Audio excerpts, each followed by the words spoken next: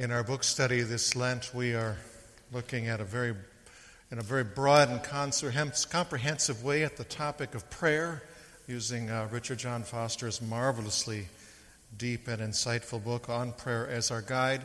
Here, in this little end-of-the-day worship time, we're going to focus on one particular prayer, in particular, the Lord's Prayer. We call it such because our Lord Jesus taught us, and we will use Martin Luther's Small Catechism as our guide. Luther's entire catechism, not just the Lord's Prayer, but all of it, is included within the text of this devotional, which we are making available for you. They are available on the tall table, the high table next to the office. Just the Lord's Prayer section of Luther's catechism is also available on these purple sheets on that high table, perfect for putting on your mirror or your refrigerator and just pondering the sections we'll be looking at in the coming weeks. Or if you have a smartphone, there is an app for that, and you just search for Martin Luther's Small Catechism, and you will have it with you. And the Catechism, and many of you know this, but the Catechism, Luther breaks it down into 9 parts. The first part being an introduction. The next 7 parts being what are called petitions, asks of God. And then finally, a conclusion. Of each of those 9 sections, Luther asks a question. In German, David, was bedeutet das? Is that close? What does this mean? What does this mean? We're going to spend some time with each of those questions. We begin tonight, however, with a scripture reading, and then a few moments of silence, and then just a few thoughts to send you on your way in worship. From Matthew 7 and from Jesus and the Sermon on the Mount. Ask, and it will be given you. Search, and you will find.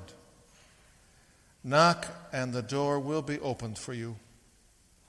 For everyone who asks receives, and everyone who searches finds, and for everyone who knocks, the door will be opened. Is there anyone among you who, if your child asks for bread, will give a stone? Or if the child asks for a fish, will give a snake? If you then, who are evil, know how to give good gifts to your children, how much more will your Father in heaven give good things to those who ask Him?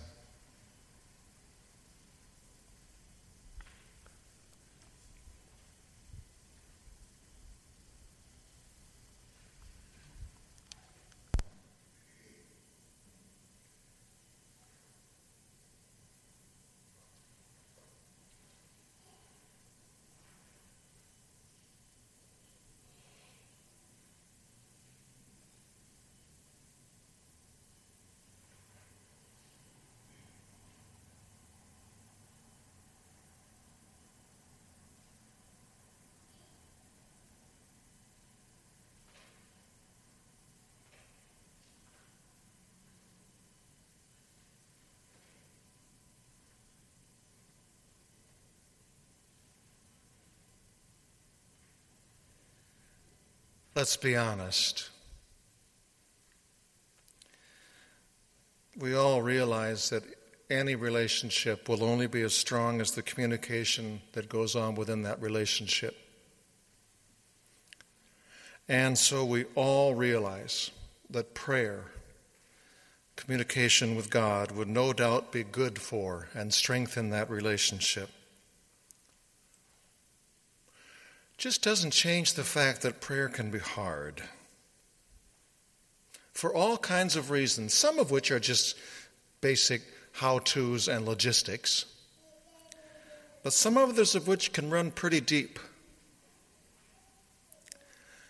Is anybody actually listening, we wonder? Or perhaps is prayer just a religious way of talking to myself? Are prayers answered, we wonder? At the end of the day, does prayer actually change anything? We wonder. 35 years ago this past January, my father, who at that time was the age that I am right now, was diagnosed with pancreatic cancer, and I and others prayed and prayed and prayed for him to be healed, and he died. and I wondered. And the wondering was difficult. In the large catechism, which is a lot like the small catechism, except it's larger, written for pastors and teachers, Luther said. Luther writes about why it is that we should pray and can pray and do pray confidently, even though we wonder sometimes. All those things that we do wonder sometimes when we're praying. We pray and we do so with confidence, first of all, Luther said, because God commanded us to pray. He cites the book of Psalms, Psalm 50, call upon me in the day of trouble. And he cites the second commandment, you shall not take the name of the Lord your God in vain. Except Luther always felt the commandments had a flip side, a positive side. And so Luther heard the command to pray in this prayer, in this commandment, the command not to take the name of the Lord in vain by using it the way it's supposed to be used, by using it in prayer. God commands us to pray. But Luther heard it as a friendly command. If I just tell them they can pray, he wrote, God thinks to himself, maybe they won't realize how serious I am. So it's rather like a friend who sees a friend who's hurting and says, would you talk to me?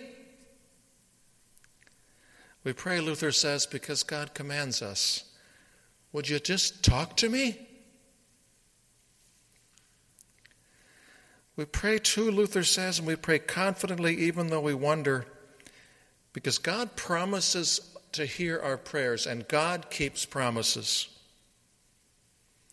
He cites those words of Jesus on the Sermon on the Mount, ask and it will be given, seek and you will find, knock and it will be open to you. Mystery, of course, and most of our difficulty too, resides in the truth that to ask and receive does not mean necessarily receiving exactly every exact thing that we exactly asked for. Right? Jesus in his parable talks about a father and his child. I think about that by thinking of the times when my little girl back in the day would ask me for something. And I loved her so much. I loved her so much that sometimes I said no. Or sometimes I said wait. Or sometimes I said, how about something different? And there were occasions that the differences between us then were such that it was impossible.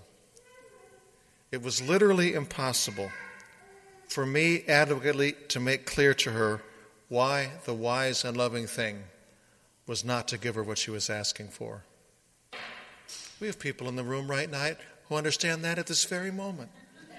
There are some things you just can't explain to a child.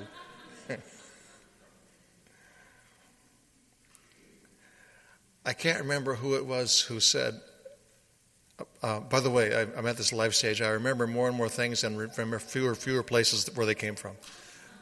So somebody said, it wasn't me, that wisdom must sometimes refuse what innocence quite ignorantly asks seems self-evident. That wisdom must sometimes refuse what innocence quite ignorantly asks, what ignorance quite innocently asks seems self-evident. Loving parents hear their children's requests but are wise enough and loving enough not to say yes to every request, and we do so often praying our own prayers that our children will hear our answer and nevertheless know and trust how deeply they are loved, even though right now they can't understand. Which takes us to what Luther said is the gift and the promise given to us in the introduction to the Lord's Prayer. When you pray, Jesus said, remember that you are praying to our Father in heaven. An image Jesus used not to explain to us that God is male. God is not male. Nor is it an image used to explain to my daughter, for example, that God is a father exactly like me. Oh my gosh, no. I mean, I love her forever. I loved her the best I could, but there were times I did not bring my A game to her when she asked me questions or made requests. Remember one time, she was maybe 3 or so, and I came home from work, and I had work on my mind, and she's chatting, till finally these two, she's not here, no, I can say, these stubby little fingers, they go, "You're not listening to me." And I wasn't. To pray to our Father in heaven does not mean praying to a parent who is exactly like any of our parents, our fathers or mothers, none of whom were perfect, some of whom may have been imperfectly, sinfully abusive. To pray to our Father in heaven is to remember that you can pray confidently, for you are praying to one who is perfect, who is always listening, and whose answer to you, even the ones you can't right now understand, are always perfectly wise and perfectly loving, and that perfect love is love for you. Because why? Because God is our Father in heaven. Reading from Martin Luther's Small Catechism, Our Father in heaven, what does this mean?